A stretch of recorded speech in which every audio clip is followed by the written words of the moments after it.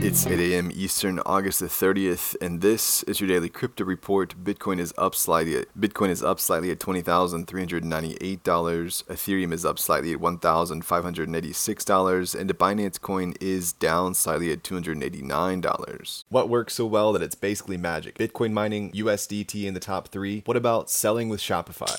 Shopify is the global commerce platform that helps you sell at every stage of your business. From launching your online shop to, did we just hit 1 million orders? Shopify is there to help you grow. From their all-in-one e-commerce platform to their in-person point-of-sale system. Wherever and whatever you're selling, turn browsers into buyers with the internet's best converting checkout, up to 36% better compared to other leading commerce platforms. Sell more with less effort thanks to their new AI solution, Shopify Magic. My favorite thing about Shopify is no matter how much you want to grow, they have the solutions you need to take control and level up your business. Shopify powers 10% of all e-commerce in the US and millions of other entrepreneurs across 175 countries. Plus, Shopify's award-winning help is there to support you every step of the way. Businesses that grow with Shopify. Sign up for a $1 per month trial period at shopify.com/DCR, all lowercase. Go to shopify.com/DCR to grow your business, no matter what stage you're at. Shopify.com/DCR.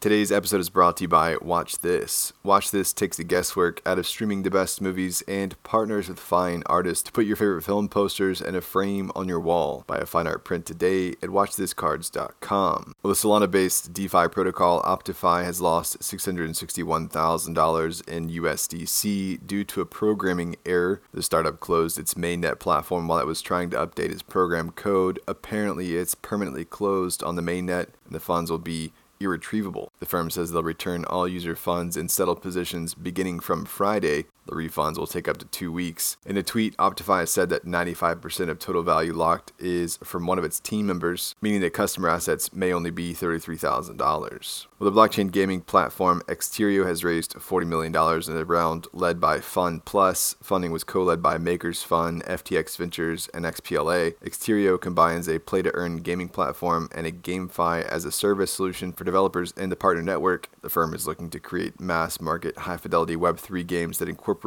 digital ownership in a meaningful way. Well, the Thai SEC has fined a BitCub executive $235,000 for insider trading. The move comes after the regulator penalized BitCub with fines for failure to comply with local regulations before listing the platform's own Cub token. The complications don't stop there for the firm because their suitor SCB backed out, likely due to the same issues, but just confirmed that it was due to unresolved issues with the securities regulator. Apparently, the executive picked up about 61,000 Cub before the acquisition was announced, and then saw his holdings double.